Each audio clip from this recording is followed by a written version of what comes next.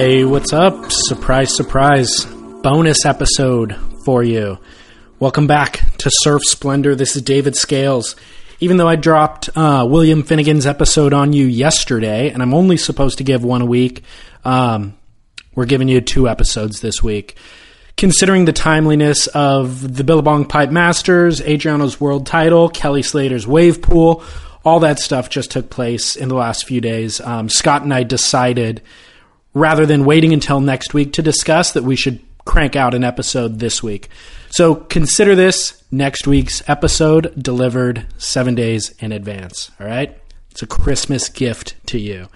Enjoy it. If he and I get a chance, we might actually try to get together next week additionally. But given the holiday and family obligations and stuff, I'm not sure how practical that will be. But you got this for now, so enjoy. All right. Some of the details, surfsplendorpodcast.com is our website. Everything we discuss will be available there. You can leave comments at Surf Splendors, where you can find us on social media. Share the show with friends. Rate and review in iTunes. That's all I've got to say. All right. Without further ado, enjoy today's show, and I'll be back at the end to sign us off.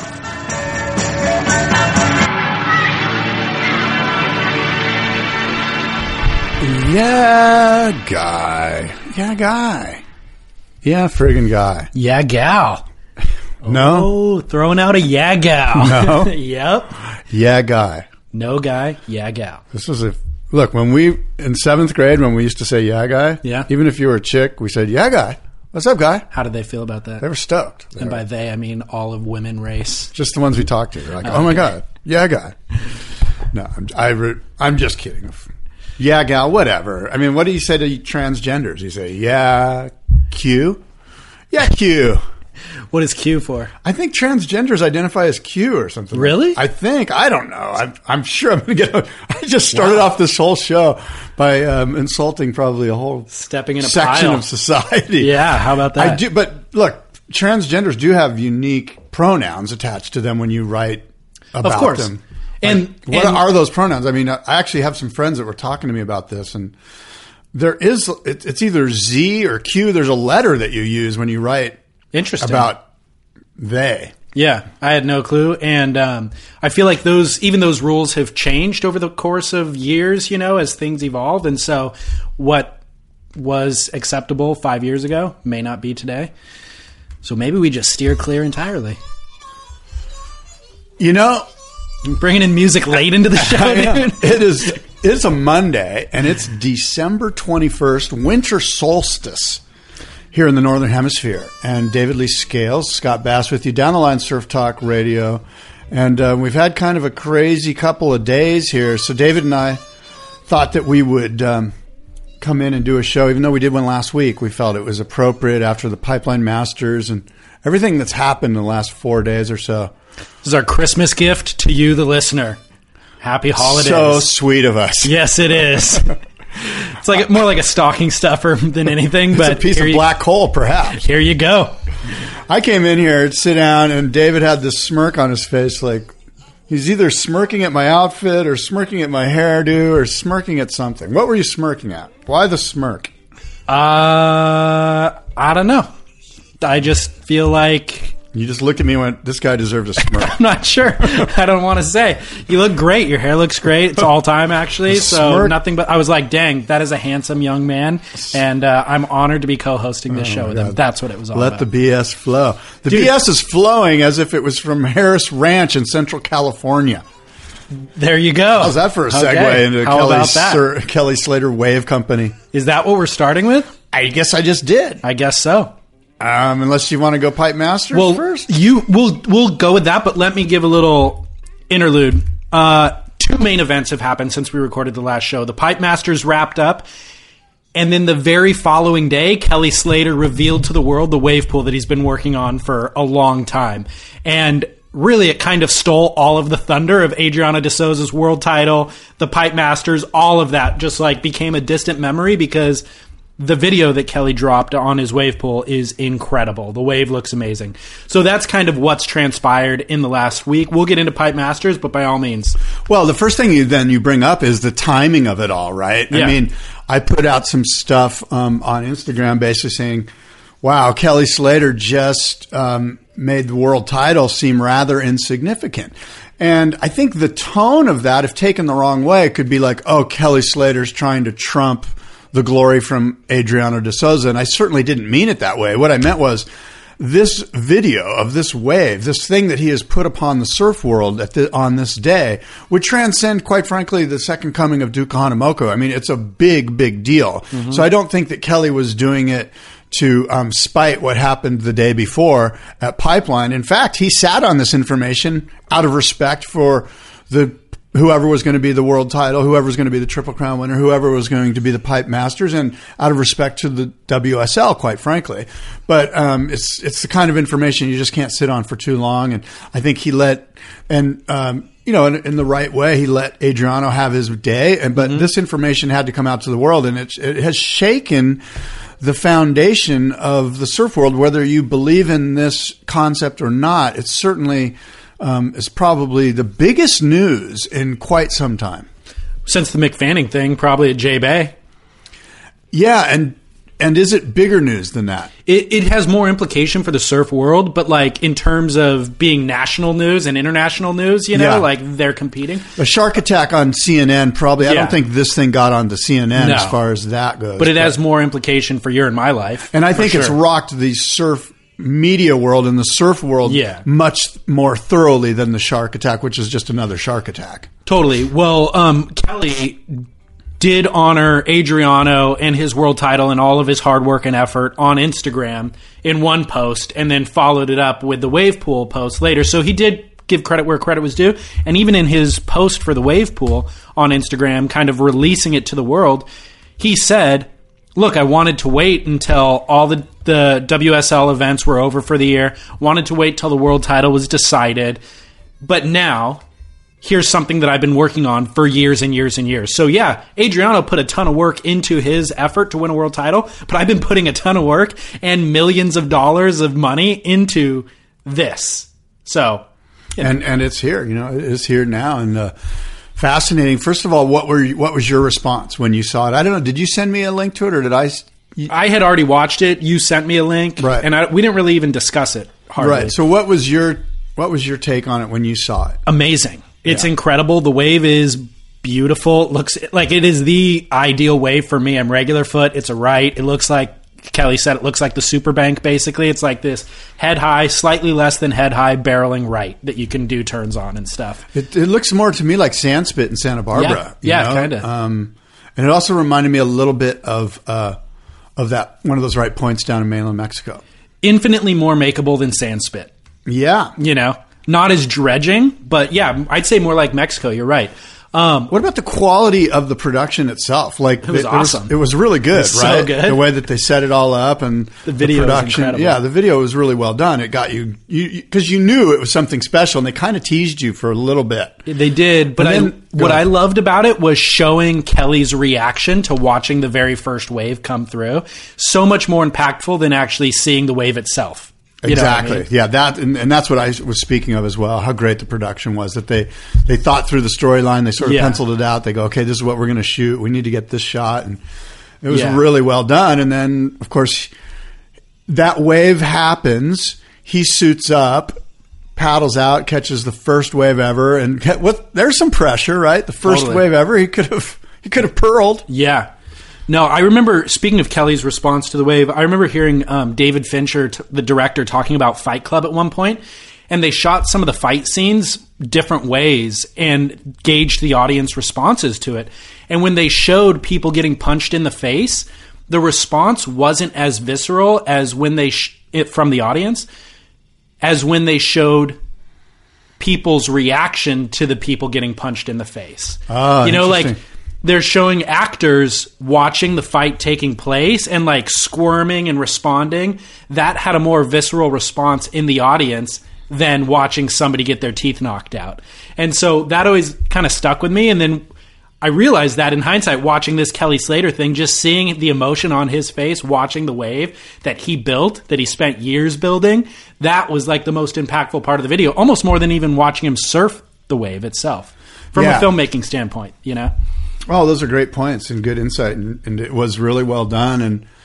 And and then to back it up, when he rode the wave, it added to it, right? Because he did actually rip the crap out of the first wave, got like a 20-second barrel, was ecstatic, sort of came out, claimed the it. crap out of it. Yeah. I mean, he literally, that's kind of it looks like it could be crap floating in that water. He kind of claimed the crap out of that wave because it's such dirty water. It looks rather crappy. It was the most legitimate claim that you could ever do. Like, he built this thing himself. He has every right to claim it. And he ripped the crap out of the wave and got barreled. Like, and then I like that one air that he did too on the end section. Yeah. There's no end section actually. It was just like a steep section.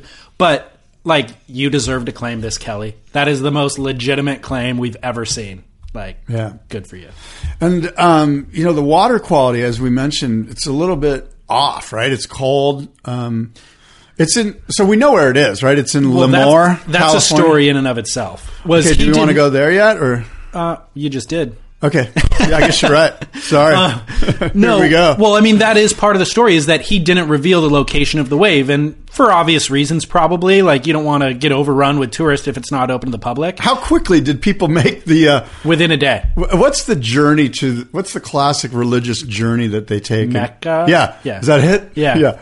So within 24 hours, people were making the Mecca to the new promised land. Yeah, which it looks to me like Reddit figured it out, like users on Reddit. Called the Hajj or something like that? The Hajj, what? I don't know. The trek, the like Middle Eastern trek that I think Muslims take. I'm not sure. Anyway, I'm not sure. I'm all mixed up there, but sorry, go ahead. No, it's okay. So I think Reddit was the first community forum that people figured it out in, but basically, just the background behind the wave, there's like an industrial building and some trees. That's really all that you can see in the video, other than the wave itself and the pool. But people identified that and was like, hey, I know where there's trees like that. I know where there's a building like that. Then they get on Google Earth and look at that area and find what looks like a pool. Then they start researching real estate records and they figure out, oh, this guy bought this land 2 years ago. Oh, this guy's from San Diego and he's worked with these other people. Pull up more records. Turns out he used to work with Kelly Slater Wave Riding Company, which is like a legal entity, and they connected all the dots and pinpointed it and revealed it to the world. Then I think it was yesterday, Surfline posted this story it was entitled Sam George goes to visit Kelly's wave pool or whatever. And so Sam George, unannounced, does the trek up to where it is, which is Central California, maybe like a hour and a half inland from the coast, just north of Paso Robles area, San Luis Obispo. Which is that Harris Ranch area, right? Yeah, so 4 hours from Los Angeles, Orange County. So Sam George treks up there, pounds on the door, and it's just the security guard, basically. And he's like, hey, you're not allowed to be here. He's like, I heard there's a wave pool. Well, I don't know about that. You can't come in. He's like, well, has anybody surfed it? And the guard says, yeah, somebody was surfing it 2 weeks ago, but I don't know anything else about that. You're not allowed to be here. Get out of here. That's the end of the story. Yeah. So. Yeah, and I guess some other surfers had cruised up there too. Really? Yeah, according to some of the comments or I think at the end, don't they get flagged down by some firefighters that work in the area that are surfers that are like, yeah, there's been a few people traveling through Lemoore, California. I didn't read that part of it. So, wow, quite an interesting situation. But, and I guess we can get into the granular part of it too, like what's the wave like, blah, blah, blah. What's the water like, blah, blah, blah. But from a 30,000 foot level, right, this is where it's sort of, is it a big deal or isn't it a big deal? My gut feeling after kind of chewing on it for a while is that it's both a game changer and yet nothing's really changed. Right. Interestingly, right, from from it being a game changer, what we have here is proof of concept. Ever since, my days at Surfer Magazine when wave pools were, wave pools have been explored for way before then even, but I would get phone calls like, hey, you know what, we want you to check this thing out. We're developing this wave pool. And you'd get various calls from various people. And eventually our response was always the same from the editorial staff was, call us when it's 6 feet and perfect. Otherwise, I'm not interested. Just another thing on a piece of paper that somebody drew that makes sense, maybe. And so now we have proof of concept. Like they have done this thing. And so on that level, it is a game changer. We have a 6 foot perfect barreling wave. That was somebody's email that came through, said exactly that. A listener sent an email, and it was like, hey, Scott, it's 6 feet and perfect, with a link to the video. Yeah, and that's they're referencing you saying that, right? Which is what that's been my go-to, exactly. Right? Yeah. Call me when 6 feet, and it is. And so, but I didn't get a call from Kelly. But anyway, do you have your personal number? No, but so there you go. You know, in that level, everything has changed. We finally have that R&D has been done, right? I reached out this morning to my friend Bruce, who's the president of American Wave Machines, and he builds a lot of wave machines in and around all over the world. This thing called Surfstream, which is, it's a viable wave. It's obviously not like this, but the reason that, Bruce and a lot of other people haven't made this wave is that they've proven the concept on a scale version, and they've scaled it up a little bit, but they're kind of like, well, why am I going to throw $4 million or say $1 million or whatever the number is at a big version? That's what I'm trying to sell. I'm trying to sell somebody to come in and give me the $1 million to do it. I'm not going to throw my own $1 million. I know that it works, but what good is it of me to just, I'm looking for an investor more or less, right? So Kelly obviously had the investor, this person that stepped up with the dollars and said, let's build proof of concept because it hasn't worked yet. Like trying to hook somebody into an investment here based on scale models obviously hasn't worked. Let's go out and build a huge one. Let's throw the money at it.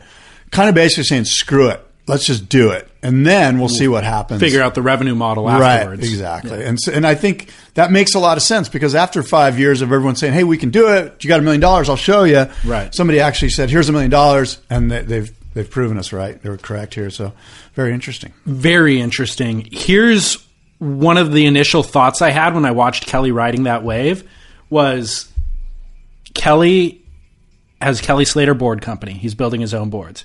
He has Outerknown, a clothing brand. He's built a wave. Like what? Kelly's literally is going to own surfing. You know what I mean? Like, and good for him. Like he's positioned himself where he is the greatest surfer of all time. Now he's going to have his fingers in every aspect of human beings riding waves, and he's arguably going to do it better than anybody else is going to do it. That remains to be really proven with the boards that he's building and the clothing that he's offering. But realistic, and the wave, though. That's where that is the best one that we've ever seen. No doubt about it. But nothing has really changed. This is where it comes into everything's changed, but nothing's changed. You and I can't surf this wave. Not yet. But what I'm saying is he's got the building blocks in place for that 20 years from now. Yes. Kelly Slater will be synonymous with surfing. If he isn't already, he will not only be synonymous with it, but 8 out of $10 being spent in surfing might be flowing into Kelly's pockets based on what he has set up. There's a lot of moving parts that would need to take place before then, but nobody else has come along and tried to control all aspects of a sport in this way, and nobody's been better positioned to do it in any sport. Like Absolutely. It's really the dominoes are in place for everything to fall down and make sense. But again, you and I can't surf this wave yet. We assume that we're going to be able to. There's been a lot of talk. I hosted Surf Park Summit a couple years ago, and the main, the sort of the takeaway from there was, hey, look, it's cost prohibitive to have a 6 foot wave. It takes a lot of time for a 6 foot wave to be generated, for the water to disperse, the amount of square footage, the cost per square foot. There's the energy involved, the cost of the energy.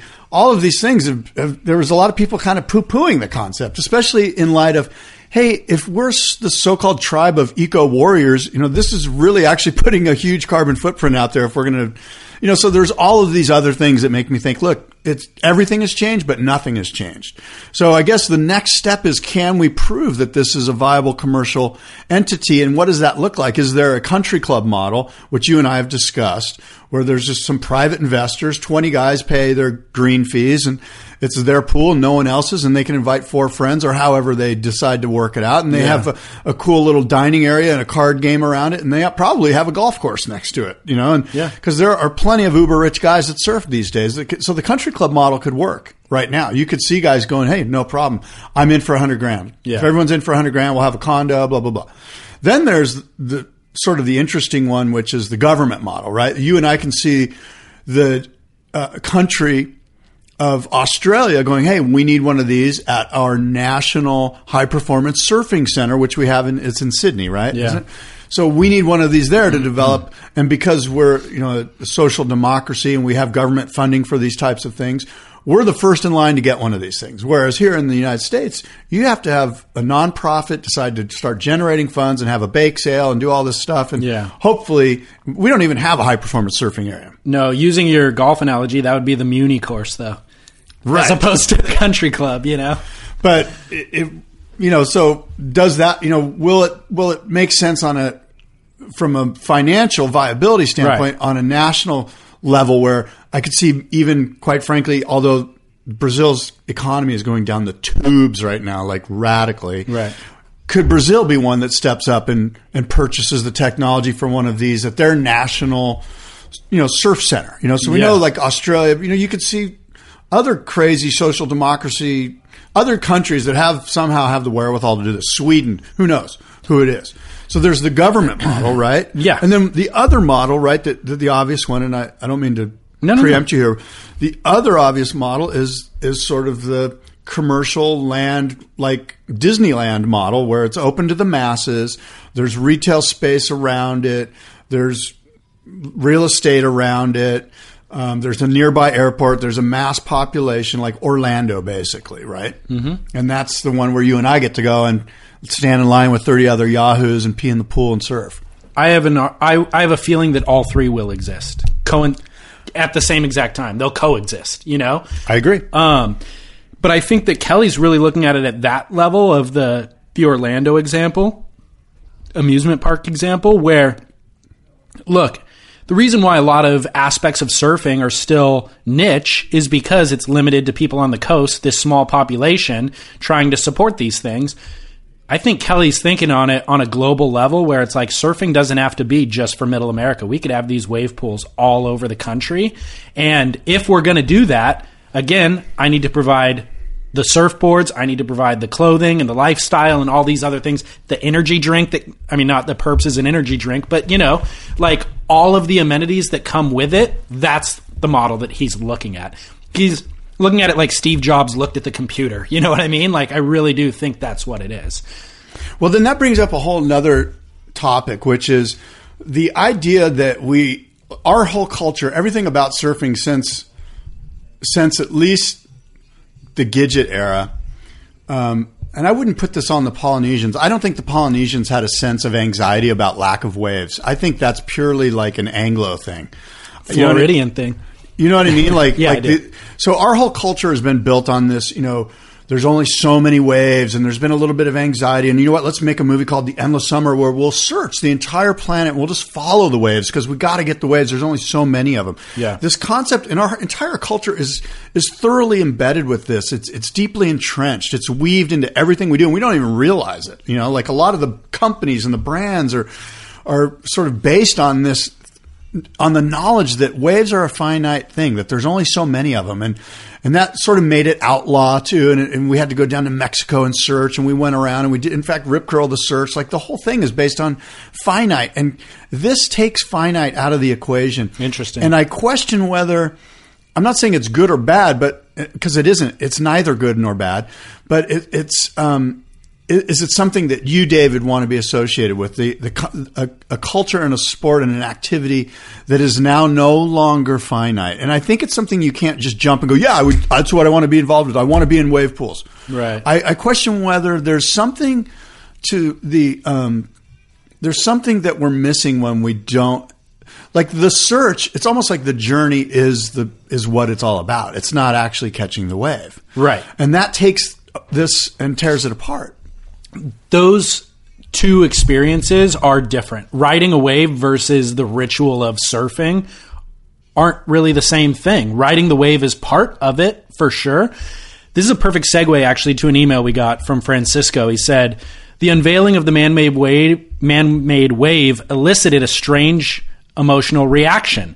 As utterly amazing as Kelly's man-made wave is, it kind of bummed me out. Man-made waves are for real now. The landscape has changed. Surfing is almost as much about the ocean, weather, sea life, uniqueness of place, salt, apart from the physical act of surfing. What we people who only know surfing through these man-made waves do to our lifestyle or sports obsession, or what will people do when they only know surfing due to these man-made waves? The inlanders will have skating, already have skating, wakeboarding, and skiing. Everyone who signs up for these man-made waves should be forced to paddle out at Ocean Beach on an onshore overhead day with 3 rows of whitewash coming through to like initiate them into the process of surfing. He goes, that said, can't wait to try it out. Yeah, I think all surfers would love to ride it, but Francisco touches on such an important point, right? Which is, all of the other trappings that creates who we are as surfers. And I mean, I spend more time geeking out on the jet stream and low pressure systems and the Madden-Julian Oscillation Index and the Southern Oscillation, just crazy stuff.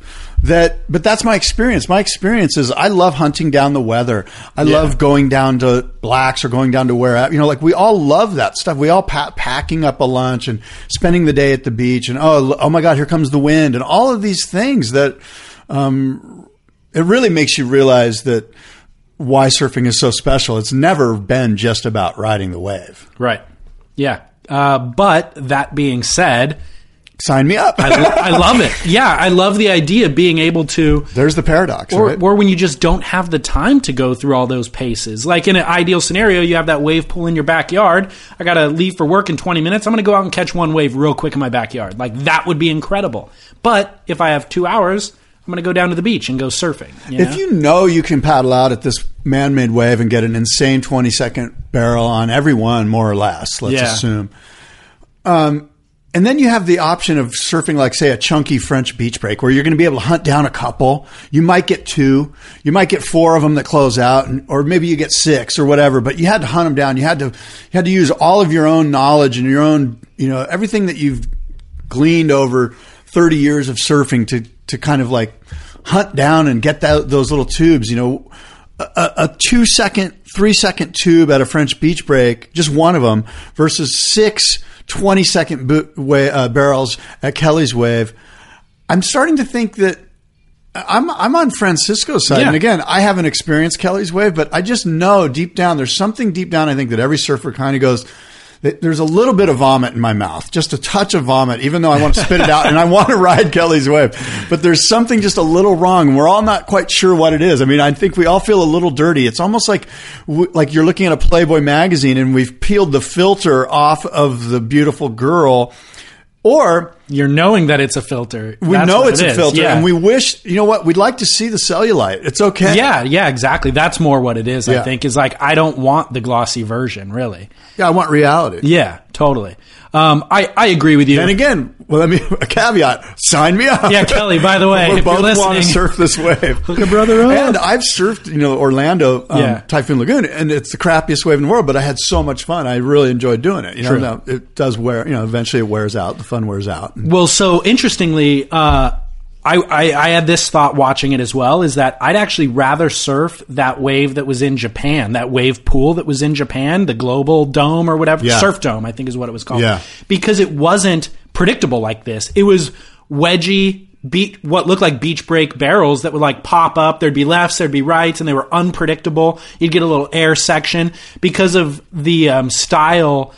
The mechanics of the pool itself were different. I think it just sent these pulses of energy, and so they would manufacture themselves differently. Whereas this is like very mechanical and machine-like. And so I thought to myself, I'd rather go surf that surf dome where things are a little more like the ocean. They're less predictable. Yeah, and again, I'm sure that Kelly's people would probably go, yeah, but this is just the R&D prototype. Of course. We may be able to change the bottom contour or do something to the plow that's pulling this wave, right, so that some other things happen. Yeah. So that it's not so, like a half pipe. Mm-hmm. But it's just been very interesting, and not the least of which is all of the attention that social media has given this thing. It's been pretty cool. Pretty funny how emotional everybody's gotten about it. Like, not crying or something or laughing, but like we're emotionally torn over how to even process this information, I think that's kind of the funniest part about it. And how selfish is the entire process of just being a surfer in general is the most self-centered selfish endeavor. Like, we don't produce any commodity. There's no service to anybody. Yeah. No little old lady gets helped across the street. We're not doing anything but just the most it's kind of not okay. Here's what I'll argue with you is that every human being has those things in their life that they engage in maybe on a daily basis. And this is actually a super healthy version of it. You know, like, you make a great point. Yeah. A lot of them are just gorging on sugar or pornography or drugs or whatever. To take it further, right? The surf pool, the artificial wave, makes it so you don't have to dedicate your whole life around hopefully getting that one wedgie beach break when the tide and wind is right. Now you can be like, you know what? We're going surfing. It'll take an hour and a half. I'll be good. And I'm on to work. Exactly. As opposed to, you know what, honey, I'm not going to be able to pick up groceries because I think that, you know, like, because if you're like me and you're a self-centered freak, a lot of relationships, a lot of things have been strained due to this addiction known as surfing. Completely. But I would also argue that even in the realm of physical activities that you commit your life to, like, this is arguably a pretty good one because there is a little bit of a journey involved and you have to work for it. It's not like just going to the gym and banging out, you know, a 30-minute CrossFit, whatever routine, you know? Do you think that rock climbers prefer Joshua Tree or just going to the rock climbing gym? Right. Joshua Tree, for sure. Yeah. It's funny that you say that, actually. I just posted the interview I did with William Finnegan. Yeah. And we were talking about how surfing is unique in that aspect of, like, I don't think that, like, skateboarders have the same relationship with nature that surfers do, you know? And then he presented the example of the closest he can get, or the closest that he can imagine, is rock climbers. He's like, when I hear rock climbers talking about going on a journey, it sounds very similar to surfing. And I hadn't really thought of that before. So is there a world rock climbing league where they judge each other? It must be a speed thing, right? Do they have rock climbing competitions? I'm sure that they do. I don't know. I think a majority of the rock climbing community is anti-competition. Which, I mean, that's a great parallel to draw for surfing. Okay, well, then the other, one of the many other issues, and I hope we can excavate all of them a little bit here, but the other one is the Olympics, right? I have it through fairly good sources that Santiago Aguirre is one of the guys that helped fund this thing. Now, I could be wrong. Hope Santiago doesn't get angry with me but a rumor is that in Santiago's Fernando's brother, Fernando, good friend of this place here, Surfing Heritage and Culture Center, and a friend of mine, is the guy behind the Olympic movement, Surfing in the Olympics. So this has got to make those Surfing Olympic guys just super stoked. I mean, this does really make it legitimate. A legitimate Olympic opportunity. Right. Where they can go to the Olympic Committee and go, look, we've got something that's insane. Mm-hmm. Thoughts on the surfing in the Olympics with this? Good or bad? It fits into everything else that we've just said, where it's kind of like... It's not really surfing, but it is. Yeah, exactly. And by the way, Felipe Toledo will win that event. Like, I can't imagine anybody else surfing that wave better than Felipe. Like, that's his bread and butter. Hiring for a small business is critical. It's imperative that you find a highly qualified professional to treat and grow your business with the same care and detail that you do. LinkedIn Jobs will be your next big unlock. LinkedIn Jobs has created the tools to find the right professionals for your team fast and for free. Everybody is already on LinkedIn with their resume and their references. So the fact that LinkedIn built a hiring platform to connect the dots between everything is simple genius. It's way more sophisticated than a job board. It's a vast network of more than 1 billion professionals meticulously organized to connect people by skill set, desire, ambition, all in an effort to help us advance our position. And it's easy to use and intuitive. So effective that 86% of small businesses get a qualified candidate within 24 hours. Fast hiring solutions means achieving your goals in record time with rapid growth in 2024. LinkedIn Jobs will even help you write the job descriptions and give you tools and prompts to help you interview your candidate like a pro. LinkedIn.com/surf is where you go to post your job for free. Yes, totally free. and you can let the world's largest social network of business professionals work to connect you with the ideal candidate to help you grow your business. That is linkedin.com/surf to post your job for free. Terms and conditions apply. No? That's sad that we already know who's going to win it. That speaks to some of the problems here. Totally.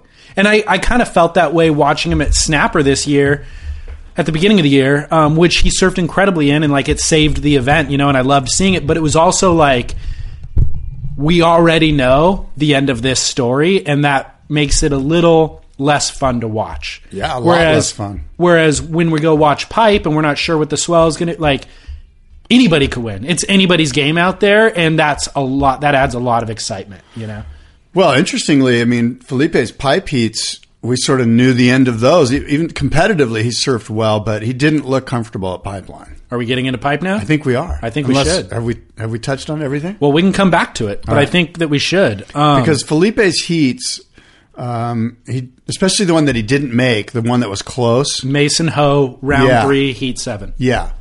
He just definitely didn't look, he looked tentative, didn't he? So he did. And that is a very controversial finish because, it was just close. It was within a half a point or whatever it was. And like, it could have been argued either way. And a world title was on the line for Felipe. Him not making that heat meant he was out of the title race. So a lot of the internet was like, Felipe got robbed. As if there's some like puppeteer holding these strings dictating. And if they were, why would they want Mason to win? Like, I don't understand that. Well, it was more that conspiracy would be more about Felipe losing, but the 2.97 I think he needed, and he got that little barrel on a little wave, and it just wasn't worth the score. It wasn't worth the score. But what they were arguing was that his good score, the one where he burned Kai Otten, was the one that should have been more. Yeah, but he wasn't as far back as Kai Otten. Like Kai Otten would have gotten an 8. Right. So we'll cut that in a third, let's say. Sure. Because he was more or less on the corner. And we're not even comparing. You're right, that is fair. But also, all we're doing in this is comparing his 2 best waves versus Mason's 2 best waves. Right. That's all that matters. And I was watching that heat intently, and I went back and watched those waves. And my opinion is Mason deserved to win. Yeah. Look at Mason. We texted during this heat, but it was like Mason was actually surfing Pipeline. Yeah. He was taking off on the peak or behind the peak. Committed, trying to find those ones, and then he'd actually kind of backdoor the shoulder section and get blown out of the barrel. Whereas Felipe was sitting on the shoulder. It looked like he was trying to get through the heat. He was trying to play it surfing safe. Pipe. Exactly. Felipe was playing it safe. Mason was charging Pipe. Yeah. Now, that being said, Felipe got the best wave of the heat. He didn't surf it the best, but that wave that Kai Otten was on, by the way, Kai Otten was in a different heat. They were running overlapping heats. Felipe had priority. So there was no interference call. Yeah. It was Felipe's wave. But like you said, Kai actually, it was the best wave in that it was the biggest wave and it doubled up the most. Yeah. And Kai was in the best possible position. He would have got shacked. But Felipe pulled priority, but he was off on the shoulder, which, is a difficult place to make the drop because that's the sections that's doubling up.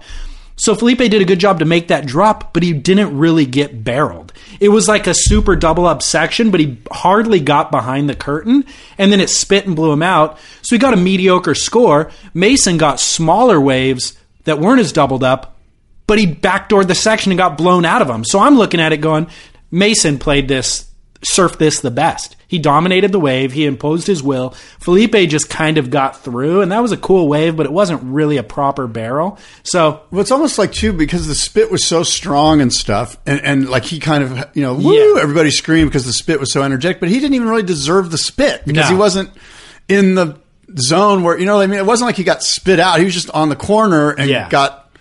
I would have been stoked with it. Yeah, no. But it was like, it wasn't quite a pocket ride, but it wasn't a barrel. You know what I mean? Like he was under the curtain, not behind the curtain. Right. Let's put it that way. So now that being said, Felipe gave a great post-heat interview where he accepted defeat. He was just like, hey, coming in hot next year, I'm going to try harder. He didn't complain about the score. Like, I admired that. I did too. Yeah. That was really cool. Yeah. What about the Pipe Masters? What else do you got for me? Okay. Where do you want to start? There's so much. There's a lot of heats that we could pick apart. It is being said that the one day where they ran like the full day, you know, from beginning to end, is arguably the greatest day of competitive surfing we've ever seen. Scott's rolling his eyes. I hear that a lot. Yeah, because it constantly ups the ante, and that one upped the ante over the Jaws event. Like, that was insane. The waves got perfect. They weren't perfect in the morning, so we saw people slugging it out. Then they got perfect. All the world title scenarios got pushed to their limits. Like, it was so exciting throughout the day. The top contenders made it through. The low contenders got bumped. The wild cards delivered. You know, Mason Ho, not all of them, but Mason Ho was knocking dudes out left and right.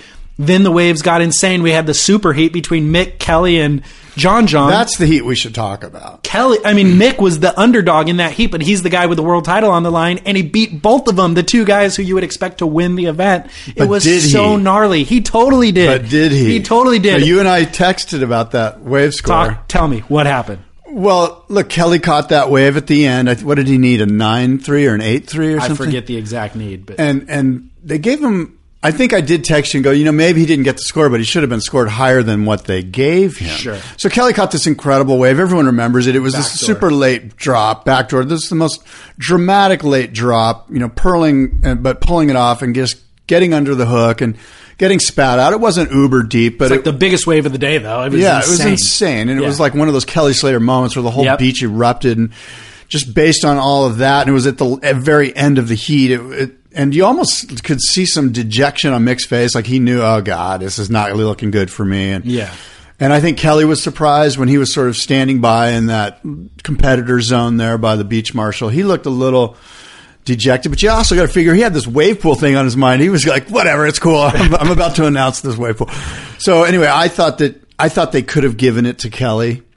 And I don't know if you picked apart this heat with a fine-tooth comb, but I thought they could. If they would have given it to Kelly, it would not have surprised anybody. I agree with that. And I think there was more surprise that he didn't turn the heat. I agree with that. But again, two best waves versus two best waves. I think they made the right call, and Mick won that heat. You know, here's the other thing. We've said it at times before, but I'd really like to reiterate it. All of these issues about does he deserve the score or not would be solved if the judges didn't know what the competitor needed. Like, if they don't know that Kelly needs a 9, if they're sitting in an isolation booth strictly scoring waves, and they could watch replays and stuff, but if they know... But is that doable, though? Because if they're watching replays and they know what they gave the last wave that they're judging it against, they know that they gave Kelly a 7.67, and now they're looking at another wave of Kelly's, and they're going, okay, well, I got to base it on this 7.67. I guess if they don't know that he needs an 8.3, they don't know that because helps. They don't know but they because kind of do, no, right? But here's why they don't: is because the 5 scores get averaged out. Oh, the right. judges don't know what the other guys gave and what the average became. Right. And they might know Kelly's probably needing a 9 right now, but they don't know if it's a 8.7 or a 9.3. Right. You know? So, and it comes down to tenths of the point. Yeah, oftentimes. that does make sense. I think that would eliminate so many of these controversies, like the Felipe and Mason thing. Felipe needs a 2.77. He got this tiny barrel on the inside. If they didn't know, then there's no pointing the finger at, oh, they wanted him to get through, or they wanted to push Mick through the world title and therefore make Felipe lose or whatever. It would shoot a lot of holes in any conspiracy theories. It would. Sure. I think it'd be difficult to do to keep them in isolation, but I think that is like a super important thing. By the way, that Kelly backdoor bomb was sick. It was so It was so sick. Like, again, we just want Kelly to show up and be Kelly of old. That was one of those moments where this TP comes. It wasn't even a TP. It was a wall, like a backdoor closeout looking wall.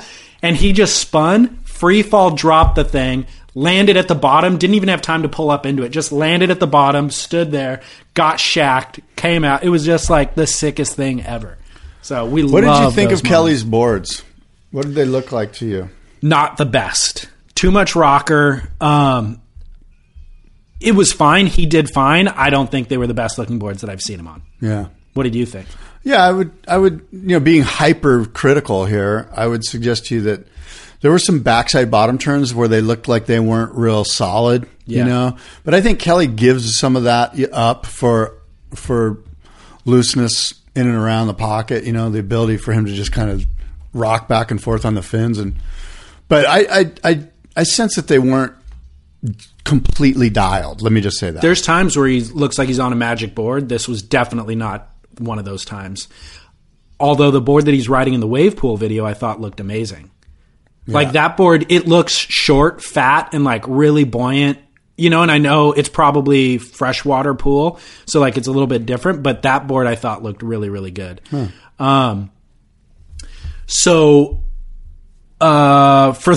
should give some of the details about the Pipe Masters, by the way. Adriano de Souza, it was an all-Brazilian final. Adriano de Souza and Gabriel Medina were in the final together. All that Adriano needed to do to win the world title throughout this event was finish one place higher than Mick, which is what he ended up doing.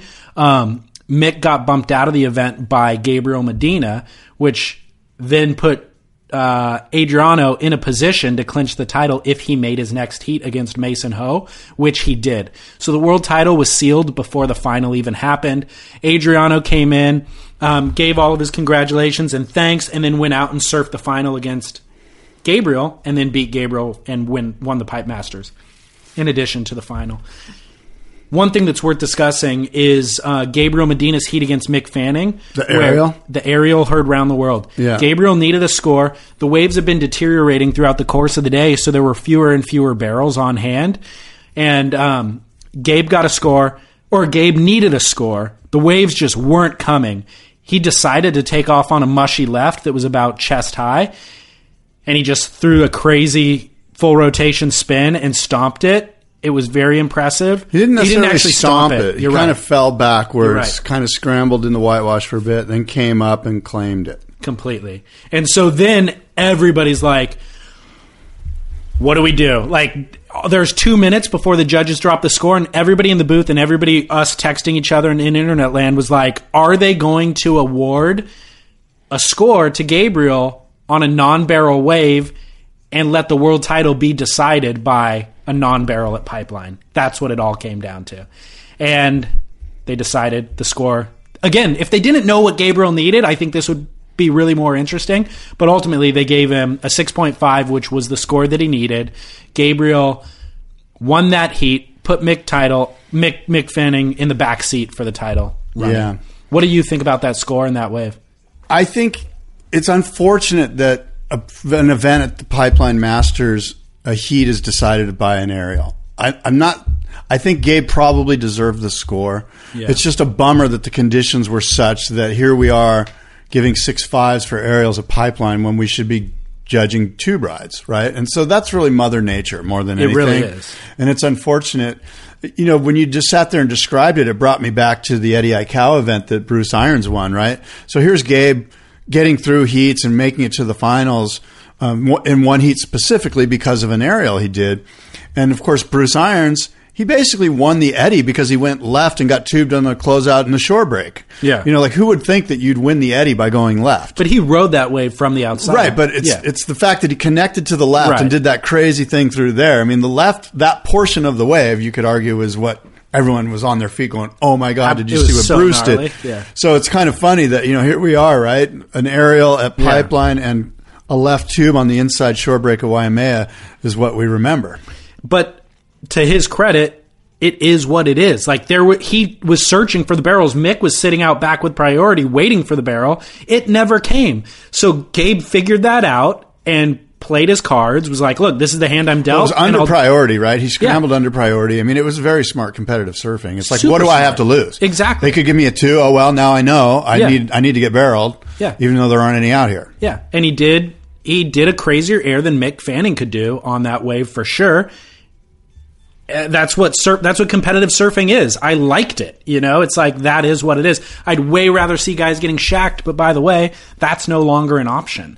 And that's another thing. I saw a lot of the internet, and I think we even got a couple of emails of people like, oh, that was a disappointing finals day, especially coming off the hype of the day before where the waves are pumping. That was so disappointing. And it's like, do you guys not understand surfing at all? Like, this is the best day of the waiting period that we have remaining. This is what you do. Yeah, it's unfortunate, but it is what it is, you know?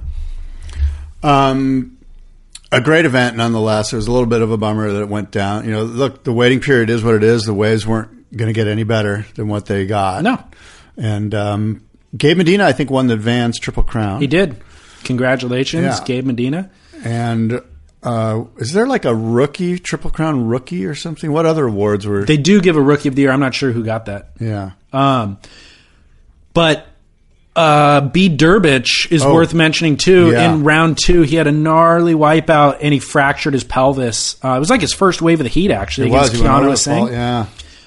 Fractured his pelvis in 2 places. He's going to be out of commission for the beginning of next year, even like 6 to 8 months or something. I think they it's said. not good at all. I heard it's going to be a while. I'm trying to find it online here. By the way, you think like you learn how to wipe out. Like as surfers, kind of how to wipe out to avoid your board and to like not get that much of a beating. That was one of those wipeouts where it was just like so the wrong way to wipe out. There was like nothing right about the way he did any of that. Yeah. But we also get humbled by Mother Nature and like that you end up in those positions occasionally. It was the worst possible position. He spun late on a double up and tried to just like knife into the thing and just went ass over tea kettle with his board on the inside, the shallow part of the reef, and basically got sucked over the falls and slammed on his hips right on the reef. And he came up cringing. And thankfully, the jet ski rescue team was right there, and they were able to swoop and pull him up onto the sled. But even that looked painful. Like, how do you get on the sled when your pelvis is fractured? Yeah. You're hoping adrenaline is I'm sure running. that I'm passed out by then, like... It just took over, and I went into shock. Yeah, and then they motored that jet ski straight up onto the sand, full speed ahead, and even that looked so painful because he was on the back, kind of getting bumped. It was brutal. And then they had to transfer him off the sled onto the stretcher, and he was like screaming in agony during the transfer. Brutal. So, Bede, shout out to Bede, dude. Good luck with recovery because that was gnarly. Do you want to hear what we've got in store for 2016 in terms of who got bumped and who's getting added? I just want to make sure Rosie Hodge is still on the commentating squad because she did a great job. I just want to say, more Rosie, the better. Yeah. There was so many. And I don't just mean because she's pretty to the eyeballs, but she's actually really, really good at what she does. She's amazing. She's really qualified. She's a professional. Yes, completely. Thank you. So, people getting bumped off the tour in 2016: Adam Melling, Sebastian Zietz, Brett Simpson, Ricardo Christie, and then those retiring, also they're out of qualification, are CJ Hobgood, Glenn Hall, and Freddie Pataccia. So adios to that crew. Looks like Matt Banning and Jordy Smith are getting the wild cards. Who was the other guy that was injured that was supposed to get it? Michel Perez, but he qualified in 21st position. I thought there was one other guy that was... maybe Dusty? Yeah, maybe it was him, yeah. Is he going to get? I don't know. They were talking about on the broadcast, like, it doesn't look good for Matt Banning because there was 2 guys that had way more, like, name power. But Matt officially got the call. Like, it's been advertised that he got. All right. Yeah. So I don't know. I don't know if what they're going to do with Dusty or if he's just off. But he didn't qualify based on points. Are you going to have your ashes spread at the wave pool? Is that an option? What are you talking about? Yeah, like, how, like... When a surfer passes away, they have the memorial paddle out, and your ashes are spread amongst the waves. This is a bit of a non sequitur and super morbid, by the way. I just think it's an interesting concept. There's so many parts of our culture where now we can apply them to the wave pool that it's like, there's going to be a memorial paddle out in Lemoore, California. We're going to have steak afterwards or whatever. And have a full Lebowski moment where like the wind kicks up and the ashes blow back on the crowd. Oh my God, I've got some horrible ashes stories that I can't bring up now. I'll tell you off air, but I'll swear you to secrecy. Ash stories never end well, dude. No, they don't. It's like 9 out of 10, it's going sideways. This one went way side. Here's some other things about the wave pool. Oh, okay. Yeah, I'm going there. I'm going back. Because I'm reading some cool stuff on the Surfer Mag forum and a guy who goes by GWS, my friend Finn, he wrote some cool stuff. Number 1 is economically viable. And it doesn't just refer to the cost per wave, because the biggest challenge, as Finn writes, is liability. Have you noticed how skate parks we used to have largely went away? There was privately funded skate parks, which were commercial entities that went bye-bye. Now all skate parks are run by municipalities, more or less. One word, liability, right? Shallow water with an underwater apparatus that is being towed in close proximity to the wave the surfer is riding. Somebody's going to die. Somebody's going to get sued. It's inevitable. Can the wave pool industry then survive that? And that's where, is it economically viable, comes in. Great question. That, what was that? The wave thing that Tom Lochtefeld built that they show in the Endless Summer 2, where it's just like a wall of water that they pump up. What is that thing called? It's called the wave. You know what I'm talking about. I can't think of it. I can't believe we can't think of the name of it. But yeah, it's down there in Mission Beach. It's called the Wave Lock. No, I can't think of it either. But anyway, they've been sued countless times over that thing. Like, didn't Rob Machado break his collarbone on it? Like, people, he did. And people, I don't think he sued though. Rob, no, he didn't sue. But people have gotten really, really hurt on that thing. Actually, Tom Morey broke his hip on it when they were filming The Endless Summer 2. Oh, wow. They show the clip, but they never address it. So they show the clip where he's bodyboarding on it, gets sucked over the falls, and just slammed because it's like 6 inches of water. That means that their waiver must be really solid and tight. Or I think actually it must be now, but or their insurance company just pays out. Over the course of the 20 years, that's why it's moved from like Texas to Germany and different places, because the people, the investors are like, I'm not willing to deal with this burden, and then they sell it. Somebody else goes, I'm not willing to, after a year or two, decide it's not worth dealing with the burden, and then they sell it. Right. So, that's a legitimate point that your buddy brings up. It's called Wave House, but the name of the really gnarly one's it's got a name like, some stupid name like Tyrannosaurus Rex or something. Tyrannosaurus Wave. Something. Let's see if I can find it here. Well, what else? What were the other comments that they were saying about that? Okay, yeah. So GWS goes on to say, here it is. Number 2, he goes on to say, you're totally ignorant if you think, let me find something good. He just kind of goes on a little bit of, I think number 1 was the best point that he made, but he goes on to just basically say that, he likes surfing for what it is, free ride. Yeah. There's no stopping what's going to happen, but when you're looking at this whole mess 20 years from now, you're probably going to go, oh, you know what? This isn't really surfing. Surfing is what we know it to be now. Right. Back to the World Surf League 2016 tour. I want to just shout out to the people who are officially being added to the tour. Yeah. Caio Abelli, Jack Freestone, Alejo Muniz, Kanoa Igarashi, Alex Ribeiro, Connor Coffin, Davey Cathles, Ryan Callanan, and I'm not sure, maybe Stuart Kennedy. I couldn't tell based on the numbers if he had not. Really? Yeah. Of those, who are you most excited about? Connor Coffin. For sure. 100%. There's no doubt. I've got my money on Connor Coffin. Yeah. And Rob Machado and I talked about this in our interview. Yeah. No one knows if he's got that inner drive, which is what it's going to take, right? You're going to really have to hunker down, much in the way Adriano and Felipe and a lot of the Brazilians have done. They're just like, you know what? I'm winning this thing, and I'll do whatever it takes, and I don't care. I'm going to hang out with Jamie O'Brien, and I think my hat's off to Adriano de Souza. I know. Let's talk about that. I don't think we've given him enough. We props. really haven't. Yeah. I'm super stoked for Adriano. I know I've bashed on the Brazilian nation state as a whole because I'm from America and I'm pro-America, and the whole nationalism thing is, I read some stuff about nationalism the other day that had me kind of cringing. But anyway, Adriano, good stuff. Has anybody more quickly gone from zero to hero in everybody's eyes than Adriano?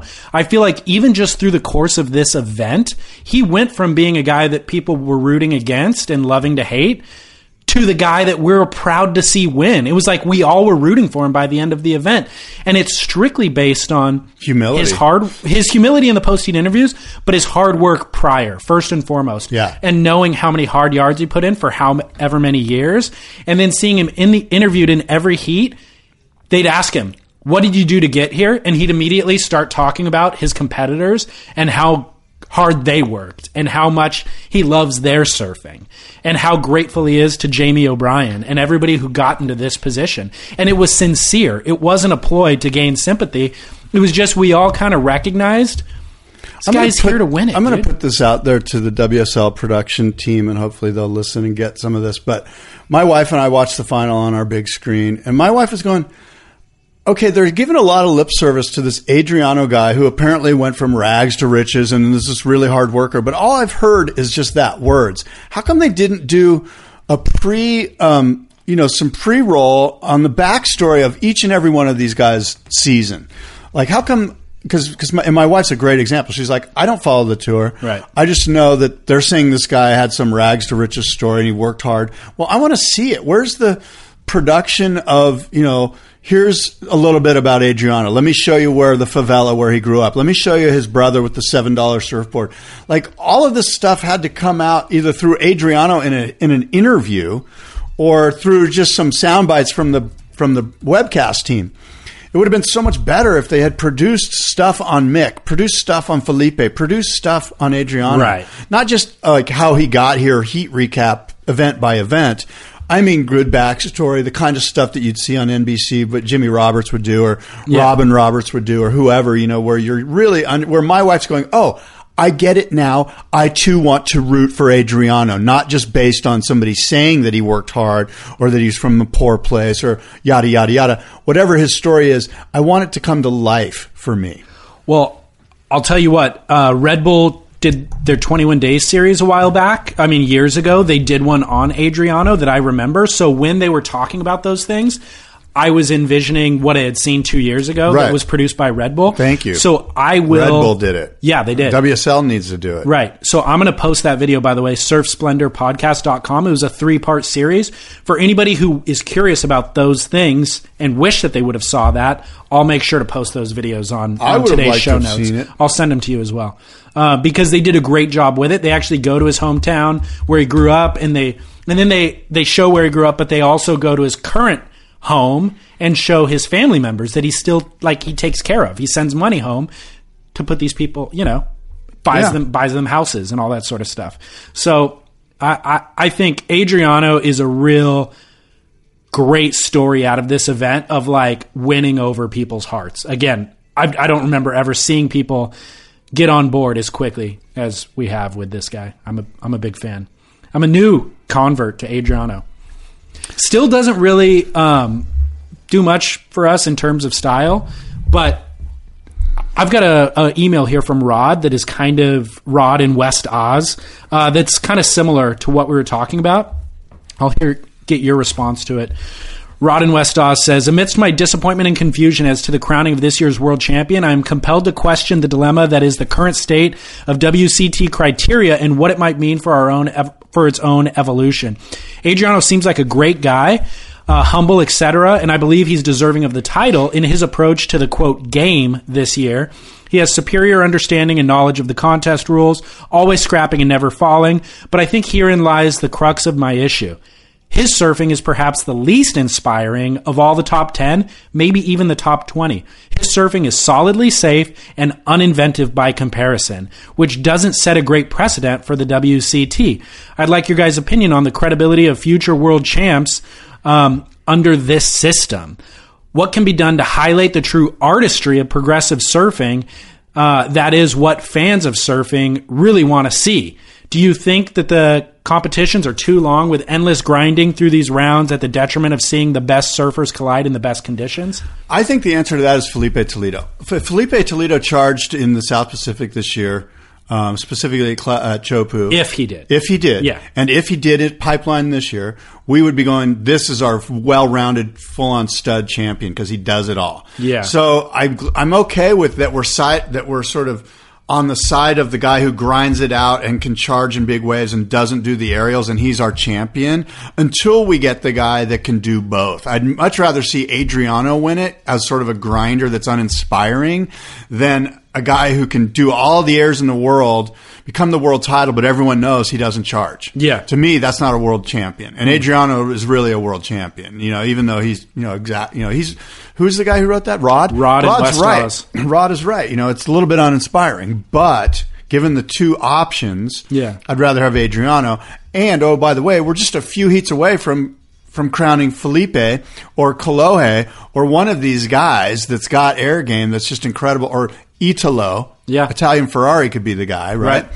That's charges everywhere and has that thing. And I mean, I wouldn't be surprised if next year we get that full rounded champion where you're like, wow, everything he does in the free surf, he does in the finals, and he charges Cloud Break, Chopu, and Pipeline. Yeah, and I think Adriano it was a shot across the bow to all the other guys on tour that it's like, doesn't matter how talented you are, John, if you don't put in the hard work in the gym and in heat strategy, holding your breath underwater, whatever it is, like, talent isn't enough, you know?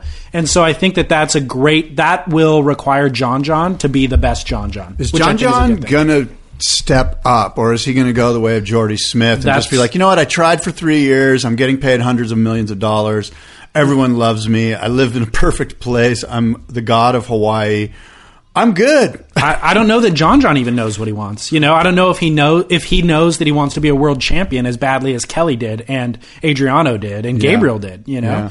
So maybe he'll work that out. But I do think this is an impetus for that. I think seeing Adriano do that and win the Pipe Masters, John doesn't have a Pipe Masters title. And he's like, crap, what did he do differently than me? Oh, like trained in the gym. Or whatever it is. Those are the few. You got to go the extra mile. Look, heart always goes further than talent, unless the talent puts in the heart.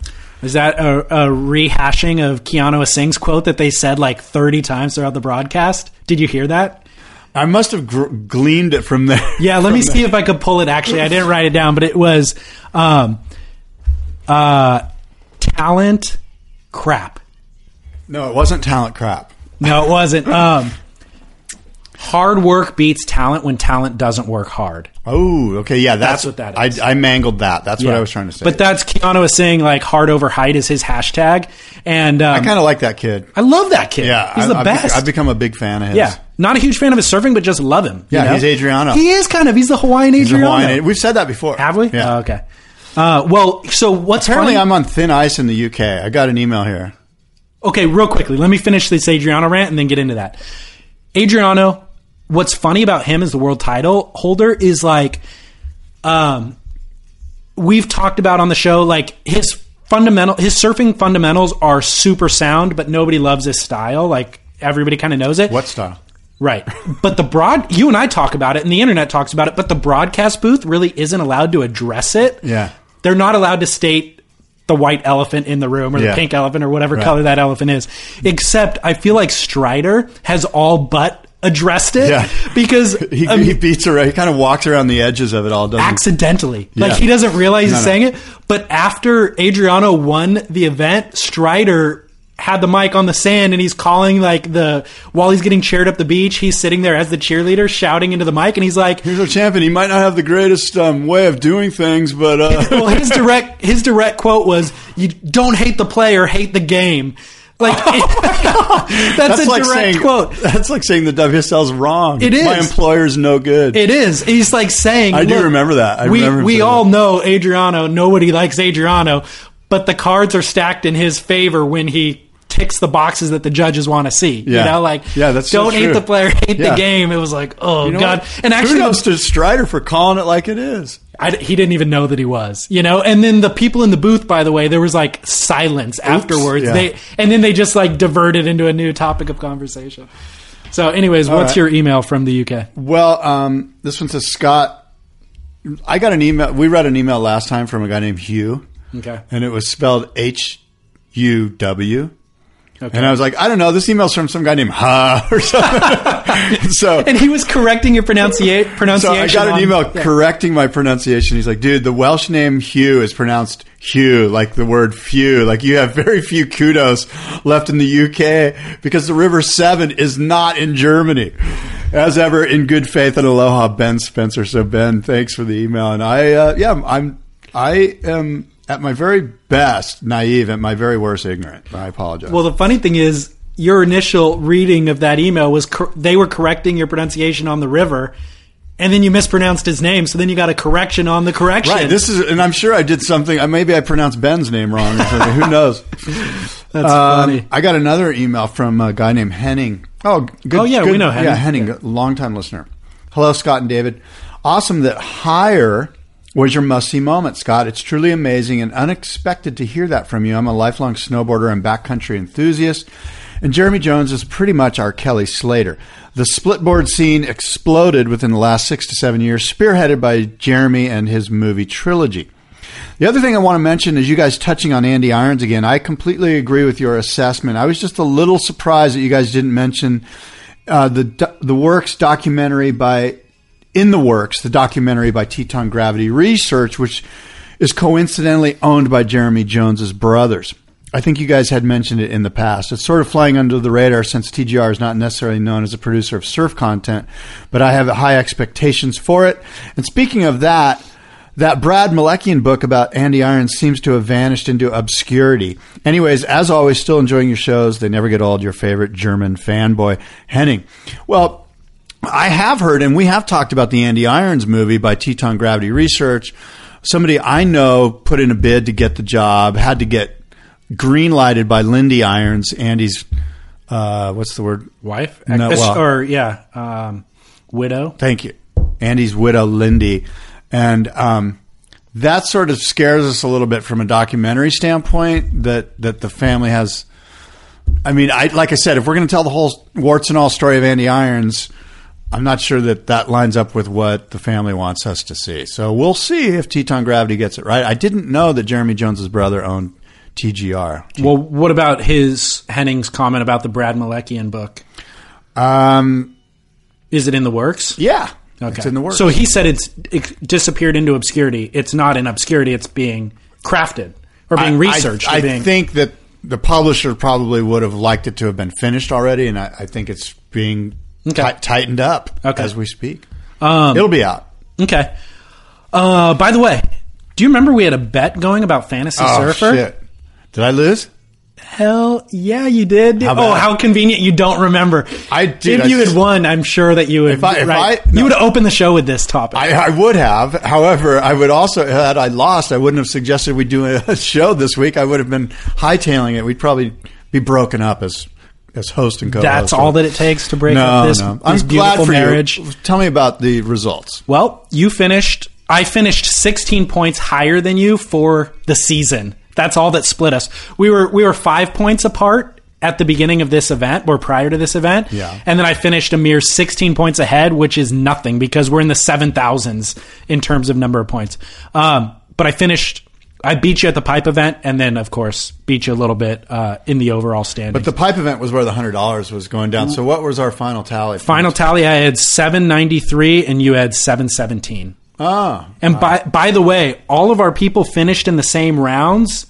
Like, we were neck and neck until we had one surfer remaining. I had Gabriel Medina. You had Mick Fanning. And that was going to decide who won this bet. So it came down to the wire for you and I. That Ariel is bullshit. I'm calling bullshit on that. All of a sudden, your opinion changes. 6.5. Well, what's funny is the morning of the event, I had Mick Fanning on my team, and I dropped him to add Gabriel. Yeah. And then I told you, I'm like, dude, I'm not sure about this decision. But in hindsight, I feel great about that decision. Oh, my God. So anyways, you owe me $100. And yeah, you do. I might have a checkbook in my car. It's all right. No, it's not. I want to pay you. No, I mean, I'm going to take your money. You don't have to give me a check. Do you take pesos or whatever you got, dude? So, do you have must-see moments or Dukes and Kooks or anything like that? I have an email from Andrew Slocum who says, "Gentlemen, Pipeline is always awesome to watch. Every year they say it's some of the best pipe ever. It rarely fails to deliver on at least 1 or 2 days. But when was the last time the finals day was held in pumping pipe? It's always great for a couple of rounds, and then the swell drops and they end up running contests in the slop or micro conditions." That's from Andrew Slocum, and he's kind of right. Can you remember the last time the last day was epic? What about the Machado, the year 2000 Machado was epic. Yeah, that was one of those days where it was gnarly in the morning and it cleaned up and got better and better as the day went on. What about the one that Kieran Perot won? Yeah, that was pretty meaty. I remember that being big, but I don't know if it was like epic or not. Yeah, was that the one where the one Australian guy that charges really hard? Laurie Towner. No, another guy. I'm sorry, I'm losing it, but he took one of them to the very end at backdoor and almost You know who I mean, but I can't remember. Oh, I can't think of who you're talking about. Anyway. Okay.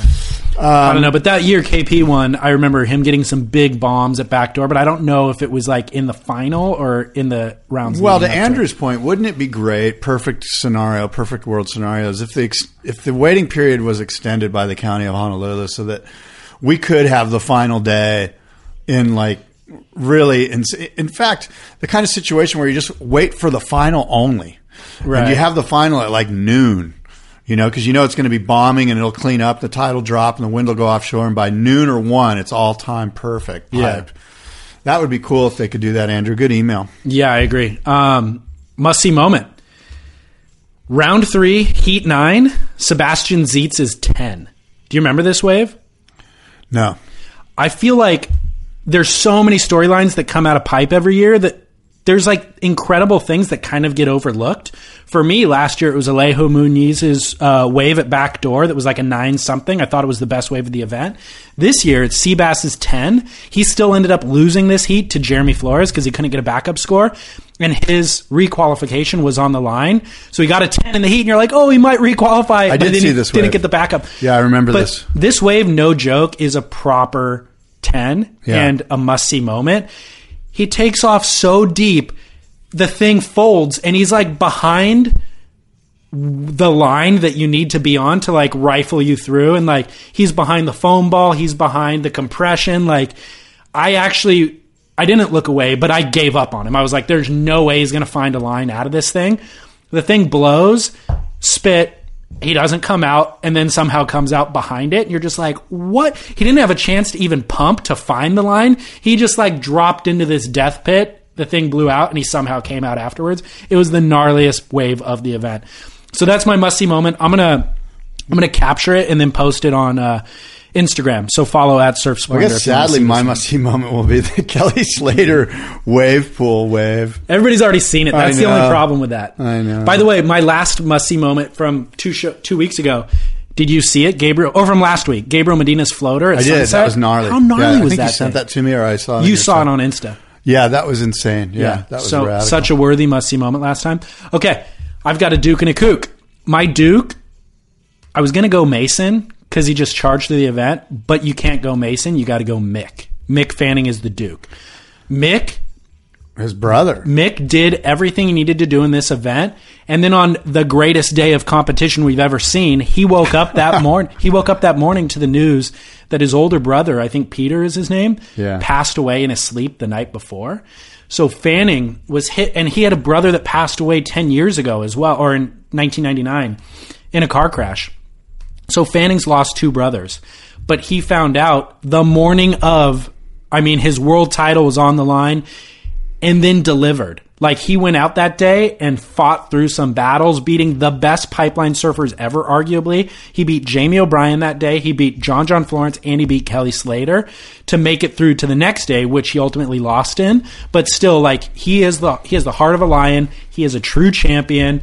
He surfed unbelievably well. He's got all of the hard work ethic that we love from Adriano de Souza, but I think he's a better surfer even. So Mick Fanning, and then his post-heat interviews were so emotionally just raw. And Pete even had one with him where neither of them addressed the situation that we had all learned through the internet of his brother dying.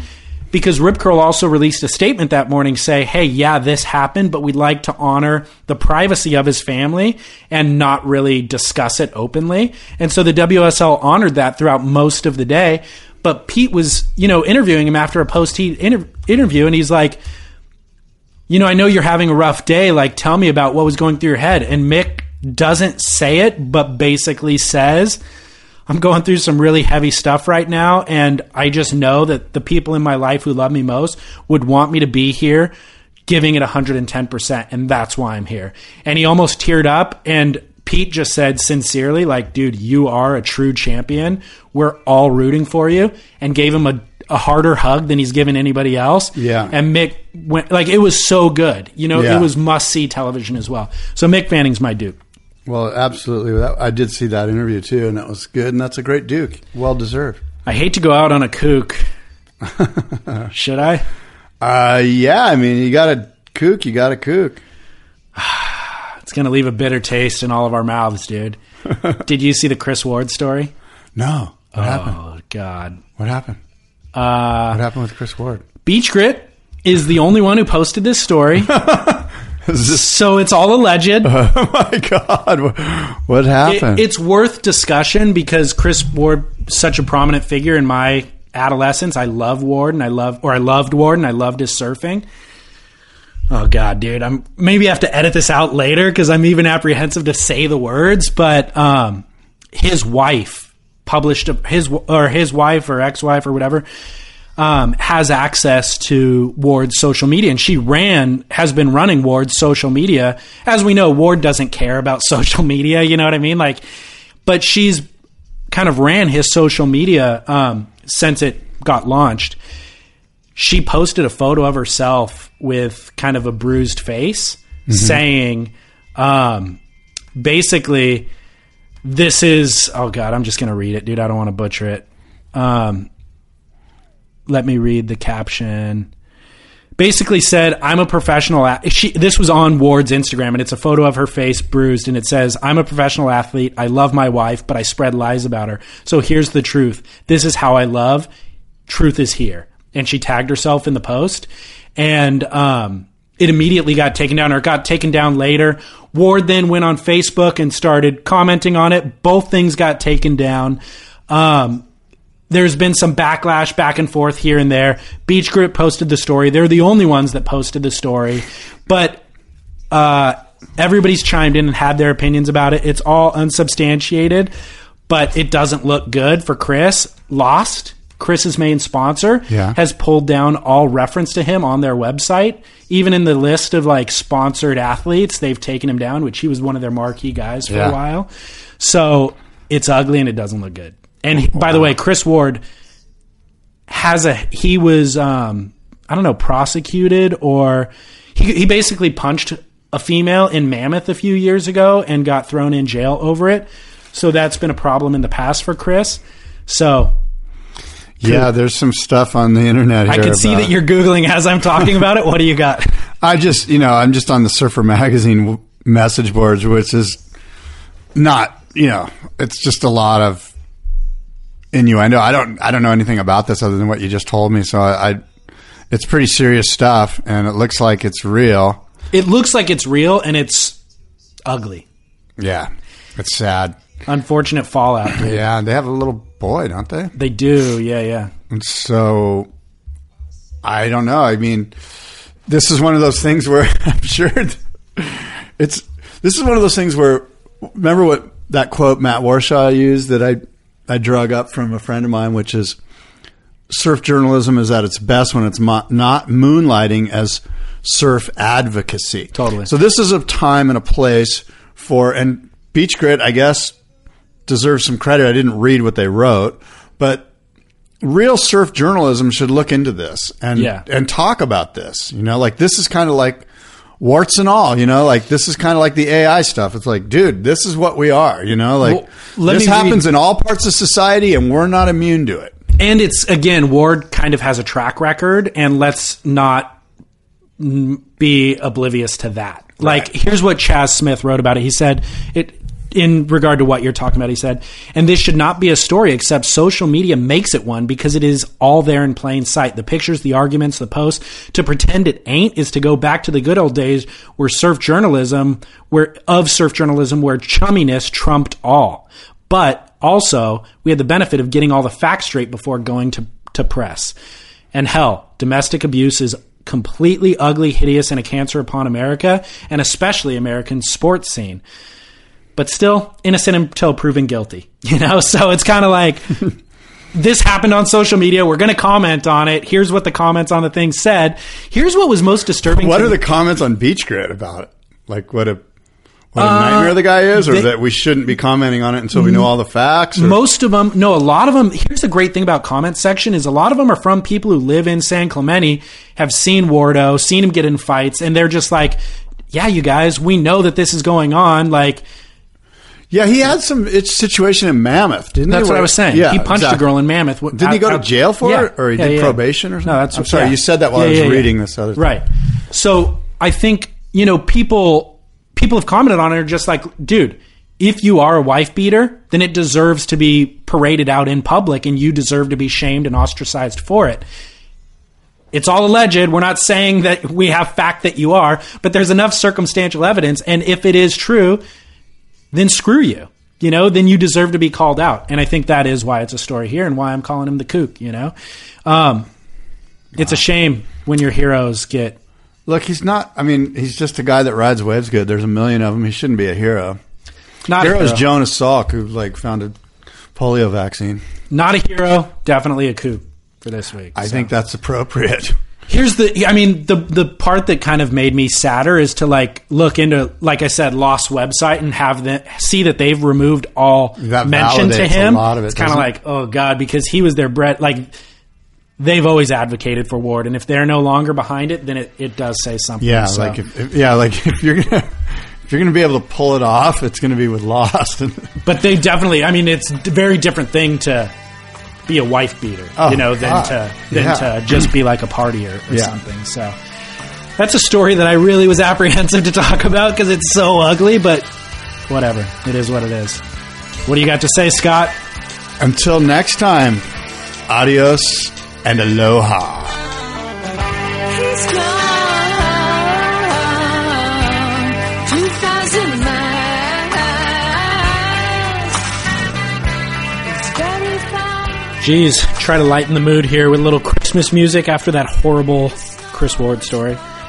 At any rate, thank you for tuning in. We really appreciate it. Hope that you had a wonderful 2015. Hope that you have a wonderful holiday season here. And thanks for listening, of course. And share the show with friends. Rate and review on iTunes. Follow and like and comment on social media at Surf Splendor. And then go to surfsplendorpodcast.com if you want to leave a comment in the comments section or see any of the videos, the must-see moments, the video of Kelly Slater's wave pool, all that sort of stuff. We've got all of that on surfsplendorpodcast.com. All right. Thank you very much. This is David Scales reminding you to have happy holidays, use your time off to get out in the ocean, catch a couple of waves, and shred on.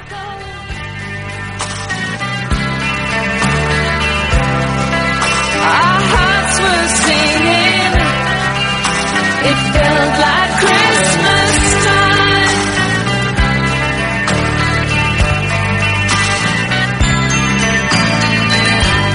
2,000 miles. It's very far through the snow. I'll think of you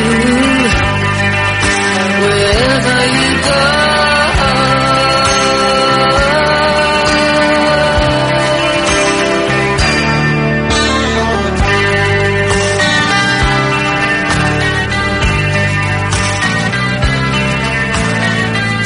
He's gone 2,000 miles. It's very far. The snow's falling down. It's colder day by day. I miss you. I can hear people singing. It must be